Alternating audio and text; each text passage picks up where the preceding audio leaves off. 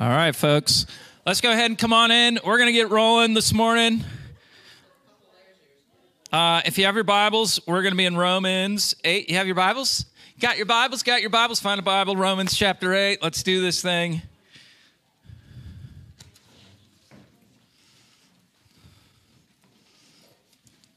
All right, we're going to do one verse at a time, and we got 4 of the MGC youth, and we got 4 verses to read. So, you guys ready? Yeah. Guys ready? You're going to do a little scripture reading this morning. Let me see if I can pull.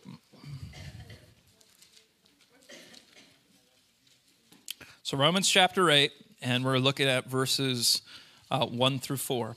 Again, I've just felt like the Lord has called us to put the brakes on, stop, soak in this passage, kind of soak up as much as we possibly can from it. And so I'm not in a hurry. I think in January we'll jump into a new sermon series called Too Busy for a Seat at the Table. So just tackling the issue of busyness. We all face it, but it's to be straight, it's a deep-seated issue that really needs to be rooted out. One of the premises in that sermon series will be this: how can you truly love someone? How can you love God if you're too busy? Love demands time. Love demands prioritizing your life. The things that you value, you prioritize your life toward. And so we're going to be just walking into that a little bit and exploring just kind of how our hearts, especially in our Western world, have gotten tied into this busyness thing. So we'll deal with that in weeks to come. But we're in, again, Romans chapter 8, verses 1 through 4. You guys ready to read it? So I'm gonna hand the mic to you, and you can do verse 1, verse 2, verse 3, and verse 4. Everybody there? Romans chapter 8. That may be different from Bible to Bible. Oh, no, I think you guys are good. Okay, Romans. Are you there? You're in Timothy. Yeah, I think that's a different one. Acts, Romans chapter 8. You got verse 3. All right, ready, Ava? All right, verse 1. Hear the word of the Lord. There is therefore now no condemnation for those who are in Christ Jesus. For the law of the Christ of life has set you free in Jesus Christ from the law of sin and death. For God has done what the law weakened by the flesh could not do, by sending his own Son in the likeness of sinful flesh and for sin. I'm so confused. In the flesh. In order that the righteous requirement of the law might be fulfilled in us who talk to according to flesh, but according to the Spirit. All right, good.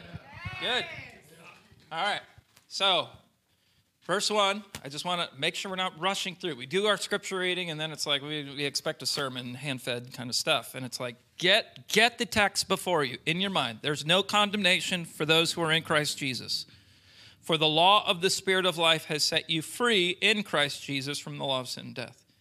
For God has done what the law, weakened by the flesh, could not do. We're going to focus on that with the few minutes that we have.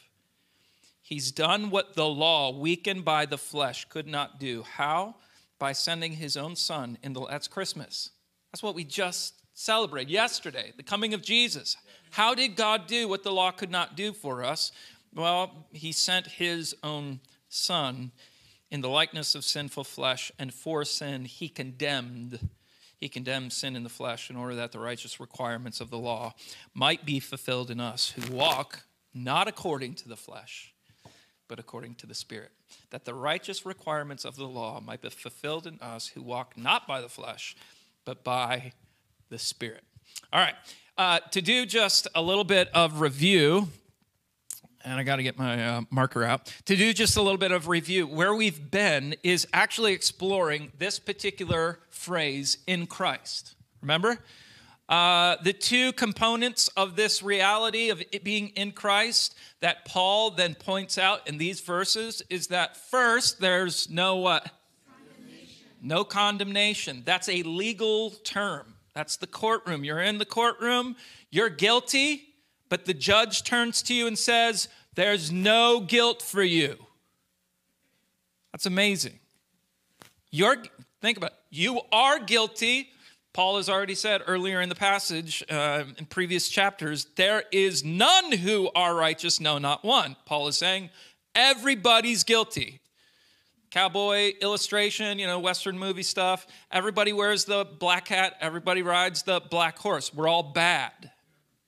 In God's view, we're all bad. We fall short of the glory of God. There is none righteous, no, not one. We're guilty, yet in Christ, God turns to us as the judge he is. We're on trial, and he says, you who were guilty have no condemnation in Christ Jesus. Amazing. Don't let just the simplicity of that just kind of drain away. That's an eternity of punishment. That's as someone, it is, you step into the courtroom with some of these decisions that are made in the courtroom, and it sucks the very wind out of people's lungs, right? Because they're in anticipation of what the judge will say. Am I going to get life for this? Like, that's real stuff for people, right? How much time am I going to get for the wrongs that I've done?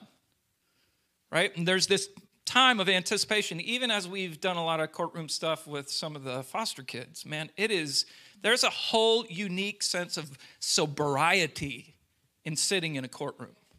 This isn't just, oh, that's a nice Bible verse. I learned that in Sunday school when I was a little kid, or I learned it in WANA class. You just comes through your mind and goes out the other ear. It's no, these are massive truths that if you'd allow your soul to sit there for a while, you should be trembling in some sense. This is your eternal destiny. God saving you from eternal hellfire damnation and actually then making you one who is his child. You belong in his family. No condemnation for you. All right, I belabored that point long. No condemnation in Christ. But there's also this reality of being in Christ that Paul points out, and that is freedom in the Holy Spirit. All right? All of this, if we want to circle all of this, this is all just aspects of our salvation. When we come to faith in Jesus, we are in him, right? And part of that, literally in him. We are literally in him. That refers to a number of aspects. Yeah, we have a position, but it's also like you are in him by his Spirit being in you. Does that make sense? Right? So we're connected. Our new man, so to speak, our newness in Jesus is actually a new DNA, a heavenly DNA now, because God is actually in us. The Spirit is in us. We are in Christ. This is the beauty of salvation. This is not, and this is all set up for where we're going today, this is not just like, well, I kind of have known God most of my life, and I just, I grew up and we kind of just did church and we just, look, if there's not been an encounter with Yahweh, where you said, I went from darkness to light. That may have been a process in some sense. Sometimes, man, you are born again, but sometimes you got to go for that full 9 months of labor before you actually come and encounter Yahweh, right? But there is, in reality, this from darkness to light, this I don't know God, I live in the flesh, to now I know this God and I'm living by his Spirit. I know by experience, not just by theology, not just by Sunday school lesson. I know God. He is in me and I am in him. All right, so this is our salvation that we're talking about. Part of it that Paul emphasizes is positional. It's legal. There is no condemnation. But he also points out, I believe verse 2, that there is freedom by the Spirit. Now, we haven't even touched on this word freedom. This word freedom has the idea, it's oftentimes used in relationship to slavery. Slaves who are set free. This also relates Old Testament to the year of Jubilee. Every so many years, if you carried debt to someone, you were enslaved to them by way of that debt, and you would be cleared of that debt and set free. There's freedom. So you once were in chains, you once were bound to someone, now you're being set free. The question then is, okay, how is Paul utilizing this term here? What are we free from? And maybe we could ask, what are we free to? And what Paul is saying is, and this comes from the big storyline of Scripture. When Adam and Eve were created, God gave them the commands that he gave them. Have dominion over the earth. Have authority over the earth, right? So did Adam and Eve obey that command? No, they didn't. Adam and Eve were to co-labor with God to see all of creation cultivated, right? What they did is they denied God, and who did they obey? Oh man, look at these guys, all right? So they disobeyed God, and they obeyed Satan. It wasn't just, Adam and Eve committed a sin. They ate the fruit, the forbidden fruit. Don't just reduce it down to, they were called in their humanity to co-labor with God, to see all of creation. That was their created design.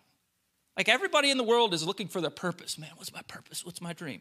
Well, God's created us to work with him to see all of creation cultivated. Now you watch Adam and Eve. They don't obey God. They disobey God. And they obey who? Bam. All right? They obeyed. So who did they choose to co-labor with? Satan. All right? Sin is not just missing the mark. Have you heard that definition before? The actual word, yes, means at times, there's various words to describe the word sin, but missing the mark becomes one of them, transgression, and all these kind of things. But sin, in the broader scope of the storyline of Scripture, is actually that I've chosen to co-labor with the enemy. I've chosen not to obey God, but in my choosing not to obey God, I'm choosing to co-labor with the enemy. I'm never doing something in between. That's why Paul can say in Ephesians chapter 2 that you are dead in your transgressions and sins. Following who? Who were you following? The prince of this world. That's not Jesus. That's Paul's way of pointing his finger at Satan. Like you were once following him. There's no in between, well, I just don't know Jesus. I'm just not so religious. It's either you have Jesus or you don't have Jesus. You either follow Jesus or you're not just doing bad things. You're not just lost in your sins. You're following Satan. You're co-laboring with him. That's in our Western, I'm getting off track. But in our Western world, we've created this gap between those two realities. There's a gap. Well, I can just kind of live my life. And whether I have God or I don't have God, I can just kind of live my life. There's this middle ground here where I'm responsible for me. No. It's overlapping. You're either with Jesus or, as Jesus says, you're against me. There's no neutral ground. You're either following Jesus or you're following the enemy. You are always a follower. You're always a follower. That's the way you've been created. You've been created to co-labor with someone, to share authority with someone. Getting back to the point. You either become a slave to God, that's the language of Scripture. You either live in the freedom of his rule and reign. You either co-labor with him or you co-labor. You live under the authority of the prince of the world, right? You either live under the authority of God or you live under the authority of Satan. And that, in both of those cases, it's about slavery. It's about, you are either bound to God in Christ Jesus or you're bound to Satan to live according to the flesh. Do you catch it? All right? So this freedom means that you have been set free from the authority of the enemy, set free from the sin and the condemnation that you were under, and now you stand in the innocence, in the righteousness, but under the authority, a new authority of God himself. You catch it? There's freedom. There's nothing in between. There's no kind of riding the fence. There's no fence line here. You're either in slavery to the enemy, or I'll say it this way, you're in slavery to the Lord. And whenever the scripture speaks of being a bondservant of the Lord, you'll hear Paul describe himself that way. I'm a bondservant of the Lord. You're like, I don't want to be a servant to anybody. Oh, you will always be bound to somebody. You will always be following somebody. You'll always be in slavery to someone, right? To the points of the spouse, right? Is there any neutral ground? See if you're following. Any neutral ground? No, right? No neutral ground. You're either following Satan or you're following the Lord. And the way then that we get from point A to point B is receiving Jesus, right?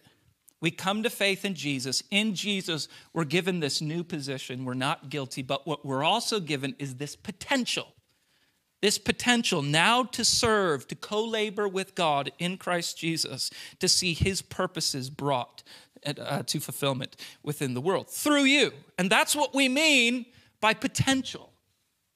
When you're saved, right, saved out of the slavery of the enemy, saved into the family of God, now you're given this potential. This is never going to change. It's always important for us to say that. When you come to faith in Jesus, ain't nothing going to change that. He saved you. You did not save yourself. He made you transition from the kingdom of darkness to the kingdom of light. You can't undo that stuff. He did it. And so when we trust in Jesus, we have a position, a position of innocence, a position of righteousness before God, whereby he can say, you are my child. You belong with me. That will never change. This is something that must be cultivated in your life. There's potential. That's the illustration. What is this, Judson? An acorn. All right, from an acorn to, Trinity, an oak tree, right? The acorn is like your position in Jesus. It has all it's all the benefits of salvation distilled down into this seed form, right? You get this position. You get the acorn. Now, it's important to realize, I should probably take this out, that the acorn, similar to as James had mentioned, the acorn has to be planted. If you're going to have a seed and you want a seed to grow, what do you do with it? Plant it. You stick it in the ground, right? So, using another P word, all right, the acorn sprouts into being in the presence of God. You don't do that on your own. There's no way that you can sprout into the potential that God has designed for you by just kind of cultivating it yourself, just doing it yourself. No, it becomes through relationship. Remember, it comes through encountering the presence of God, running into his presence, ascending the hill like we talked about earlier. And this goes with all the imagery then that Jesus gives us of what it means to be in Christ. Remember the vine and the branches. All right, so Jesus is the vine. We are the branches. We have to be connected in, but we have to do what? Abide in his presence. We have to abide in him. He'll talk about the rock of our salvation. We've been placed upon the rock, but then Jesus says you got to dig down into the rock. Make sure your life is firmly secured into the person, into the presence of God. Right? So this journey of actually cultivating the seed into an oak tree is a discipline of the presence, going after God. I must know him. I must learn of him. I must make sure I'm abiding in him. And that is not just a sit down, let's have a Bible study moment. That's part of it. It's far more that goes into a relationship. If your relationship, let's say with the spouse, is only by black and white words tossed back and forth to one another, right? That's not much of a relationship. There's far more dynamics to a relationship, but I think what we've oftentimes done is boiled it down. Well, I know this verse, I know this verse, and this verse is going to be the thing. And it's what Jesus actually warns the Pharisees of. He says, you've known this Bible inside and out, but you don't realize that it's this book that points to me, who is the source. I'm the presence. I'm the one who can give you true life. Just having a head full of knowledge is just going to make you an arrogant religious person, right? And so that's what Jesus shows us, that even the Bible, we can take these good things and actually make idols out of them themselves and undo the process of actually seeing our lives fulfilled, the potential that God created them to fulfill. Now, we talked then, I'm going to leave this out for the sake of time. We talked about obstacles, the things that get in the way of our potential. And the first one on the list, Dan, was? Critical Christian. All right, critical Christian was there. Any others? Religious Christian, all right, was at the top of the list. Why I want to focus on that for a few minutes is because that's the emphasis of the text here. Like, of all the objections and all the obstacles that get in the way of our potential in Jesus, Paul is pointing out religiosity. Okay, now, Judson, when it comes to being religious, what do you think of? Is that a bad word or good word, maybe? Oh, yeah, all right. It could be a good one. It could be a bad one. Trent, what do you think? What does it mean to be religious?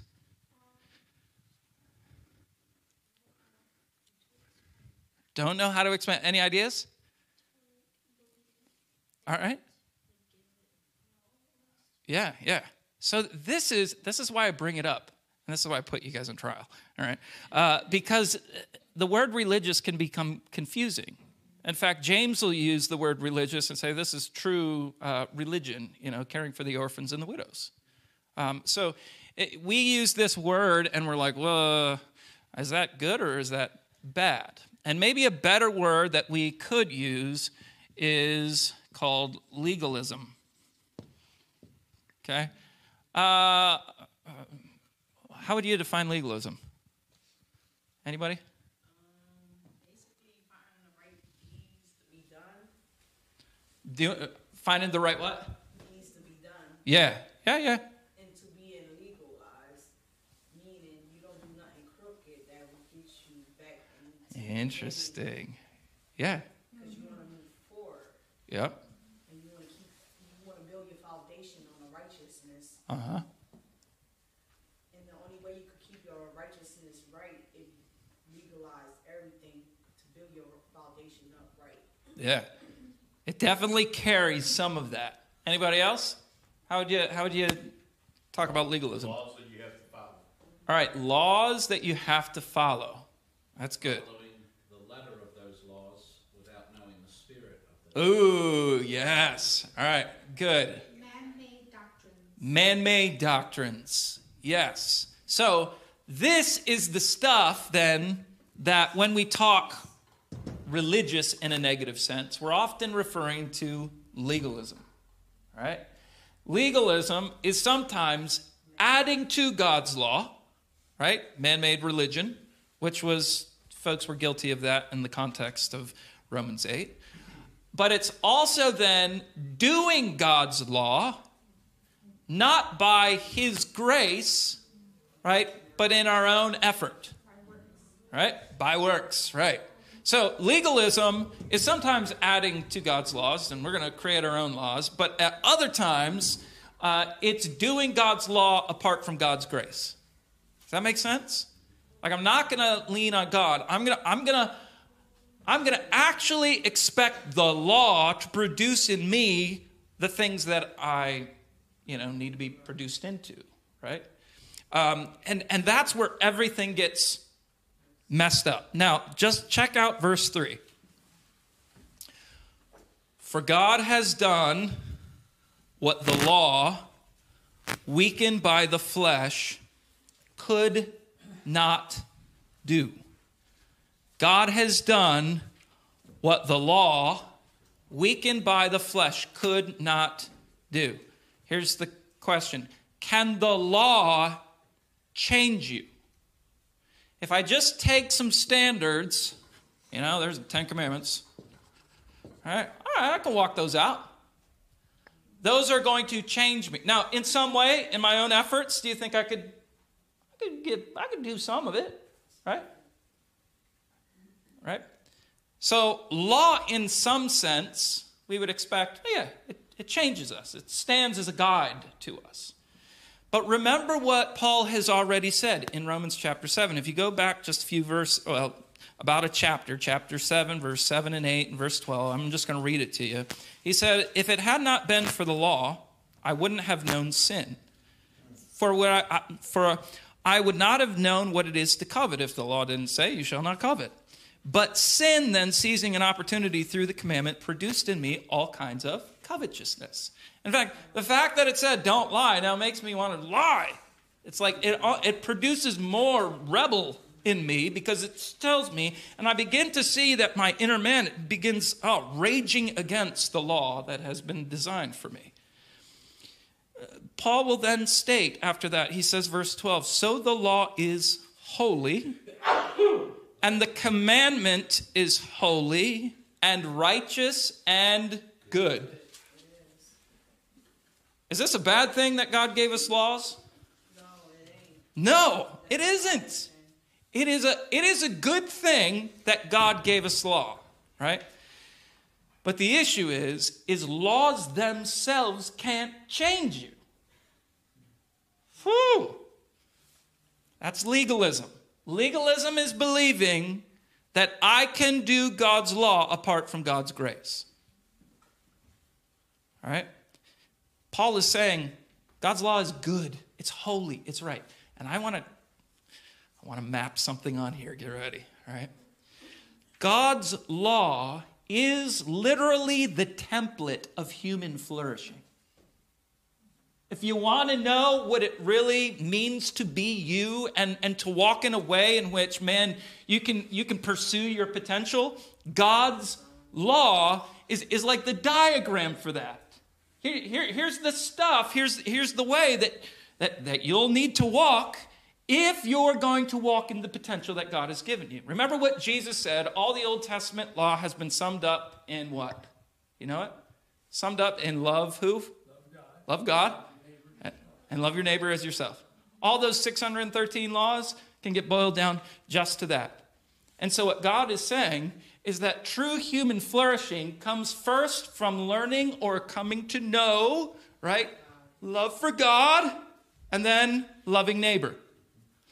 God actually gives us all these laws to give us some sort of idea for what human flourishing is intended to look like. Don't murder. That's human flourishing. Don't lie. That's human flourishing. All right? So legalism would say, if I just apply myself here, it'll produce this.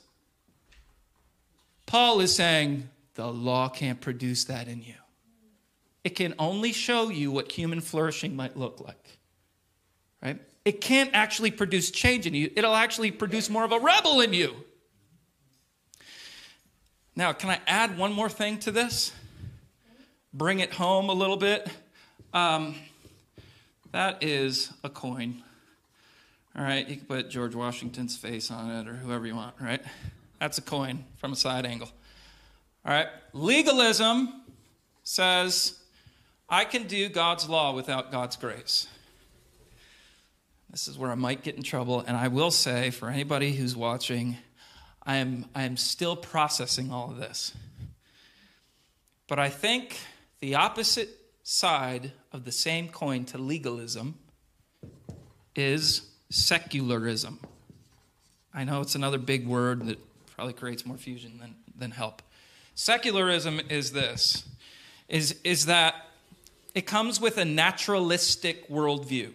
It sees who I am through the lens of naturalism, which means I am mostly chemical and physiology. right? So I need my chemicals put in balance, and I need my mind tended to and all that kind of stuff. And with the idea that within me is the answers to this. If I look within, I can find and if I just get my self-esteem figured out, and if I can get all my trauma and all that stuff kind of ironed out, if I deal with some of my anxieties and deal with my hardships and find certain kind of ways to counsel that or medicate that, then I can look within to become what I've been designed for.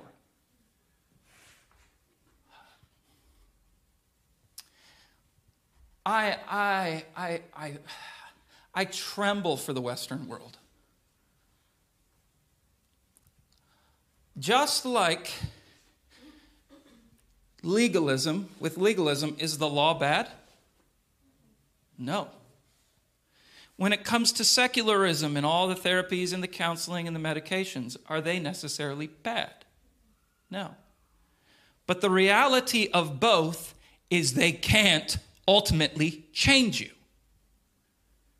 You get what I'm going? You see? What we have today is just a new version of what Paul was battling with then. The world has created, look within yourself. Well, what's the first law? It's actually not to look within myself. The first law that God's given me is to love him. Well, how do I love him if I'm following the enemy? How do I follow him if I'm walking in darkness? How do I follow him if I'm bound to my fleshly desires? How am I transferred from the kingdom of light, from the kingdom of darkness to the kingdom of light? How do I find this freedom? How do I find this forgiveness? That's what people need in this world. Amen. They need a relationship with the one who they were designed for. The imagery that I get is when it comes to secularism is like it's trying to have a solar system without the sun in the middle. We'll medicate it if things get off. We'll provide these therapies. And interesting enough, a lot of therapies and whatnot steal principles from Scripture. Once again, it's not all bad. I'm not against medication. I'm not against that stuff. It just can't ultimately change you at the deepest part of you. You are created so that you might orbit around the sun. You're not an end in yourself. You can't look within. The Bible says we're image bearers. We are literally mirrors through which, when we posture ourselves before the presence of God, it's God's character, it's his light, it's his holiness that is mapped onto me and then shines out to everyone else. But if I'm sitting back thinking the answer is within me, it's within human wisdom that I can just look within myself and find the answers. If you bend a mirror on itself, what's it happening to the mirror? It breaks. Have you ever tried to bend a mirror? Doesn't work, does it? But that's what we're doing in our world. And so what's happening is, yes, can I go to secular therapy and gain something good? Common grace allows that to be a reality. Scripture even points to that reality. All right, there's going to be common grace given to secular therapists and counseling where I can go there and I can benefit from it. It can do something for me. But if the end of it is continually you focusing in on you, then what you're doing is you're kicking the sun out of the solar system of your life and actually doing more damage to what God has designed you for. While then secular therapy will say, oh no, we're on this trajectory. We're heading there. You're going to become what you've always wanted to become. And what takes place is in those counseling, it's oftentimes rearranging, trying to fit something into the center of the solar system to make things orbit around so your life works. We'll put relationships there. We'll put education there. We'll put good jobs there. And as long as you can pursue those things, then you can feel good about yourself, and then relationships will blossom from there, and then you'll get on the right track. We're always trying to replace God with something else. And so it may be that, oh yeah, you know what? Drugs ruled my life. Morning I woke up, what am I thinking about? How I get my buzz on, how I get high, how I can escape the hurt and difficulty. So I'm running there, right? I'm running to that sun. I'm running to that thing that supposedly in the moment, I can believe is going to give me life. It's going to give me escape from the terror that I experience, right? But can it sustain it? No. So what secular counseling, and I'm going to go here, I want to be humble as I'm saying this. I can go into a 12-step program, right? And I can surrender my will to the greater, higher power of what? Well, anything of my choice. It could be hobby. All right. So I'm gonna go get an education. I'm gonna get a certificate I can hang on my wall, feel good about myself. All right. So that education now, it's no longer drugs. It's no longer as damaging to me. But I'm gonna go get an education. That's going to be the thing that is going to give me the thing that I feel like I need. I need some sort of sense of human flourishing. So that's going to give it to me. Until that doesn't work out. Who guarantees that education is going to be perfect? Who guarantees that from the education that you're going to actually find a job, that the job is actually going to be something sustainable for you and is going to give you what you want and is going to provide the finances that you want? You see, the tears keep on getting up. Now, you might have come from a really bad place, and at least you're not on the streets and you're not putting stuff in your body that could potentially kill you, so it's better. It's better. But all we've done in secular counseling is rearrange the sun in your solar system. We've just, a different idol now sits there. Go worship there. That'll make you feel better. That'll get you to your potential. Yes. And that's the whole point, right? Secularism can't ultimately change you. It can't get you to the presence. And by the presence, it can't get you to what God has designed for you to be and all your potential. It can't do it. It can help you. There's common grace. Don't hear me wrong. Take medication. All right? Get there. Right? Because we all do have difficult things. But don't ever let the sun in your solar system become the very counsel. Let it be the counselor, the Prince of Peace, Almighty God, the everlasting Father. He's got to be at the center of all this. And that's why Paul is saying, you can apply yourself to all kinds of rules and regulations, and maybe you provide for yourself a better life, but you're still heading to hell. You're still heading to hell. And that's why I'm not in secular counseling. That's why I chose not to go that route. Because this life is but a what? Vapor. I could give you some good counseling. Rearrange your idols a little bit. I can give you some good counseling and still damn you to hell. It's like,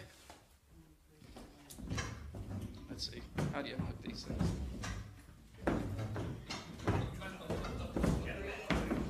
Gotta be smarter than the chair. What I can do in this life is give you a better feeling life. This is a nice cushy chair. This is a better way to live. Don't live this way, live this way. All right? Oh, thank you. That's a bit more comfortable. That's a bit more, yeah, that is good. The fact of the matter, though, is I give you a comfortable seat for a split second. Secular counseling can't give you the legs of your chair. It can give you a split second kind of comfort until you must give an account for your life. This will fall to the ground. What I want to give you is, yes, that common grace, that medication, that care, that wisdom. I want all of that, but you got to have legs on the chair. Right? You got to have someone who can actually empower your journey and who can actually then save your life from the damnation that you deserve. You get what I'm saying? I want to go back because I know like folks even watching are like, is he saying that what I'm doing is wrong? I'm not saying that. Like, you do need your therapy and counsel. There's not enough pastors and time in the day to kind of care for all the unique needs that are represented in us. So again, I have to say, is the law bad? No. Is secular counseling necessarily bad? No. It's good, but it can't ultimately change you. It can't give life to the acorn. It can't give legs to the comfortable life. Get what I'm saying? It has to be God is first, God is first, God is first. Right? We come to know God then through the reality of what Christ has done for. He's given us a position, but I'm afraid that for many Christians, we've come to faith in Jesus Christ and then we transfer our faith to this. And that is just as Paul says, God has done what the law could not do. And I would say, God has done what secularism cannot do. Get where I'm going? It's not bad. It can be useful to your life. But if your faith is in secularism and not in the God who can give you life, then you've short-circuited the common grace that can be found in secularism. Catch it? Oh, I hope so. Shoot, I'm going over. Just to come back then, real quick. God has done what the law weakened by the flesh could not do. The law could not function. It couldn't give you the life that God has intended for you. It couldn't produce in you human flourishing. The law couldn't produce that because the flesh weakened it. Does that make sense? One pastor said it this way. If you have a shovel, all right, there's your shovel. The shovel end is the law. Is there anything wrong with that thing? No, man, that's steel. That's good metal right there. That thing can break some ground, cultivate some stuff. Man, you can get some work done with that law. You can truly utilize that thing to see something cultivated. But you need something that can actually animate that law, work that law. And what Paul is saying is that God has done what the law, weakened by the flesh, could not do. If you got a jacked up handle, you can't actually exercise the shovel. It's broken. And so that's what Paul is saying. Too many people have tried to work God's law by their fleshly abilities to then think they're actually accomplishing something when actually they're whitewashed tombs. They have the kind of outward appeal. Oh, yeah, they're kind of abiding by all the laws. They're getting by. Man, they know their Bible. Incredible. And they don't have the presence.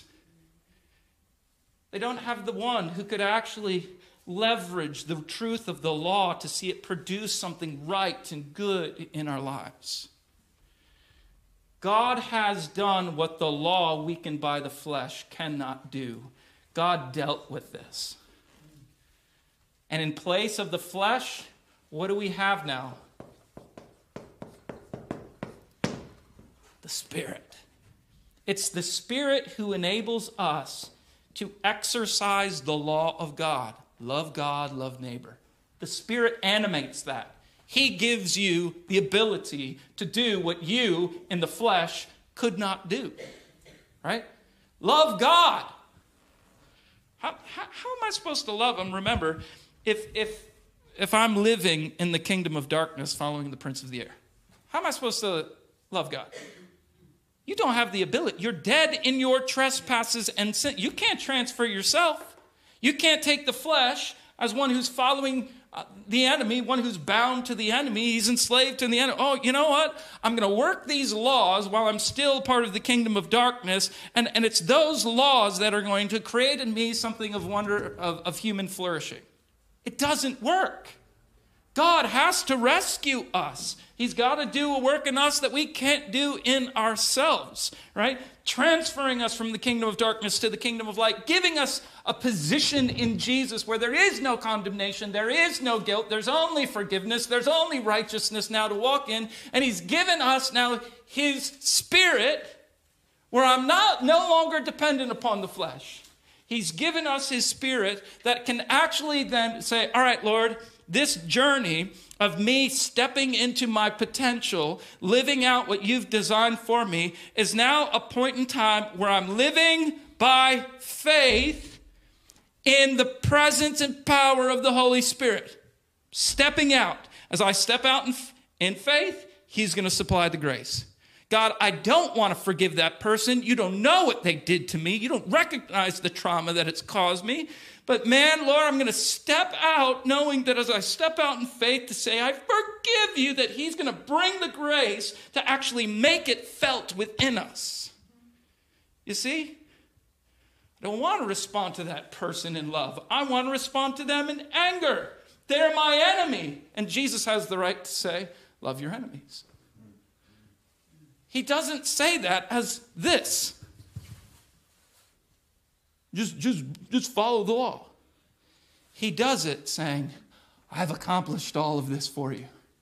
I've given you the Holy Spirit, who now can take the acorn of your position, and as you walk in faith, trusting in him, dependence upon his power and presence, oh, there's an oak tree of fruitfulness that can be birthed out of your life.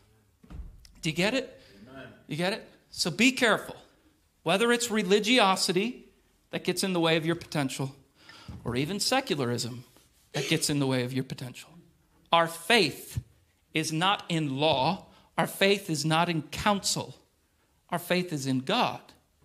And as our faith is in God, he's going to give us the Spirit that then can actually animate, empower the things that God has prepared for us beforehand. Right? Our faith is in him. God has done what the law, weakened by the flesh, could not do. All right, so here's what we're going to do.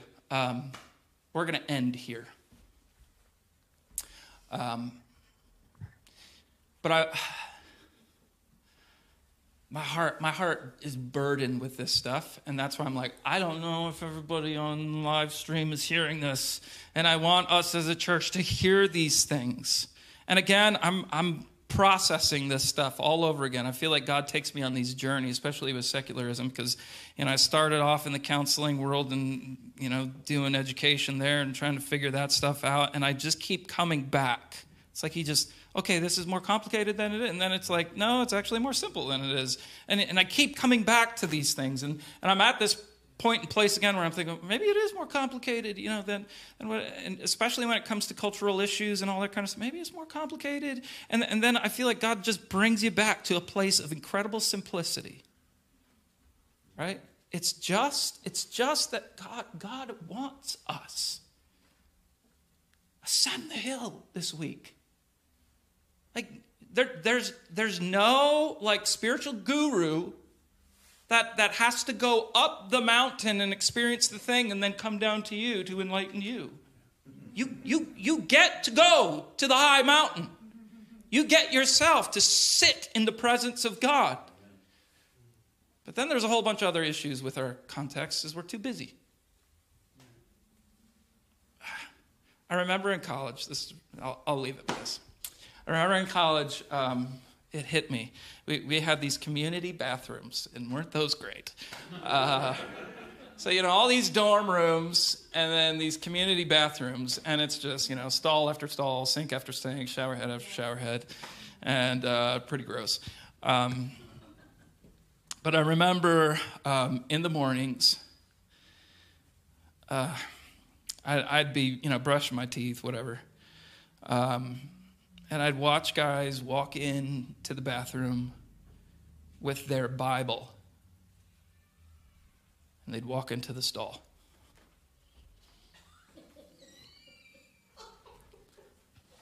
Yeah. That began to hit me. So we've reduced our mountaintop experience with God to a stall. This is the kind of time I have for God. This is the kind of place that I've given in my life. I take him when I got to go number 2. That's where I open up the word. And it stinks in there. I just want to say, if you do reading on the pot, I don't care. Great, wonderful. Redeem that time. Why not? Trinity knows. I was playing the guitar a while back, right? So there are times, right? But get the illustration. We've reduced the mountaintop to the stall. Yeah, I know. You're stuck now. You come to church thinking you're getting high pictures of God. But that's the point. Like, we as a church have to grow in our hunger for Him. For Him. And that's going to require time and effort and energy. You can't love God when you have no margin in your life for Him. When you've reduced Him down to a stall. And you won't have very high mountain experiences with God. He's waiting for your heart. He's waiting for you, as Hebrews says, to seek Him with all your heart. There His pleasure is found. There His favor is found. When you say, you know what? My whole life needs to now be reoriented around Him who is the Son. Right? So our time, the things we're involved in our life, I'll say it, and partly for the folks online. Some people shouldn't be working the jobs they're working. That has become the sun in their solar system. It sucks up all the time, effort, and energy. You have nothing left for your family. You have nothing left for your God. Some people are looking for the next promotion in their workplace, and they shouldn't be. They should know their limits and their priorities with the Lord and say, I don't need a bigger salary. I need time with my God. Life can't be brought to you through money. Life is brought to you through God. You have to have time for His presence. You can't love Him without time, right? We have to give ourselves to the Lord. For, hey, just showing up to church, I have to stop. Showing up to church may just be producing death in you. You catch that? Reading your Bible may be producing death in you. It's a standard that you're walking by, but you have no life to actually animate it. Your shovel handle is broken. Oh yeah, I'm following the law. I'm giving some attention to this thing. Well, it's not going to cultivate anything if you can't leverage it. What God gives you by His Word, He also supplies them the Spirit to animate it, to do something, to accomplish something, so that we can go from our position to our potential. God has done what the law weakened by the flesh could not do. I have to stop. All right. Thank you, guys. I bless you, and I just want to pray also then for the folks online. God, thank you for this time. Lord, just would it be that you begin cultivating something in us where we are not satisfied. We're not satisfied with just the acorn, just to know we're saved, just to know that, well, I'm not going to go to hell. Lord, let it be that this church, Mercy Gate Church, truly flows with your presence, that you are the substance, you are the thing, and that we give time and energy to you, to love you, to lay down our lives for you, to orient ourselves around you. That our faith and our focus would be in you, not in everything else. And Lord, produce then the potential that you have already designed for us to walk in. And we'll bless you for it. We'll praise you for it, Lord. In Jesus' name, amen. Grace and peace. Thank you, guys.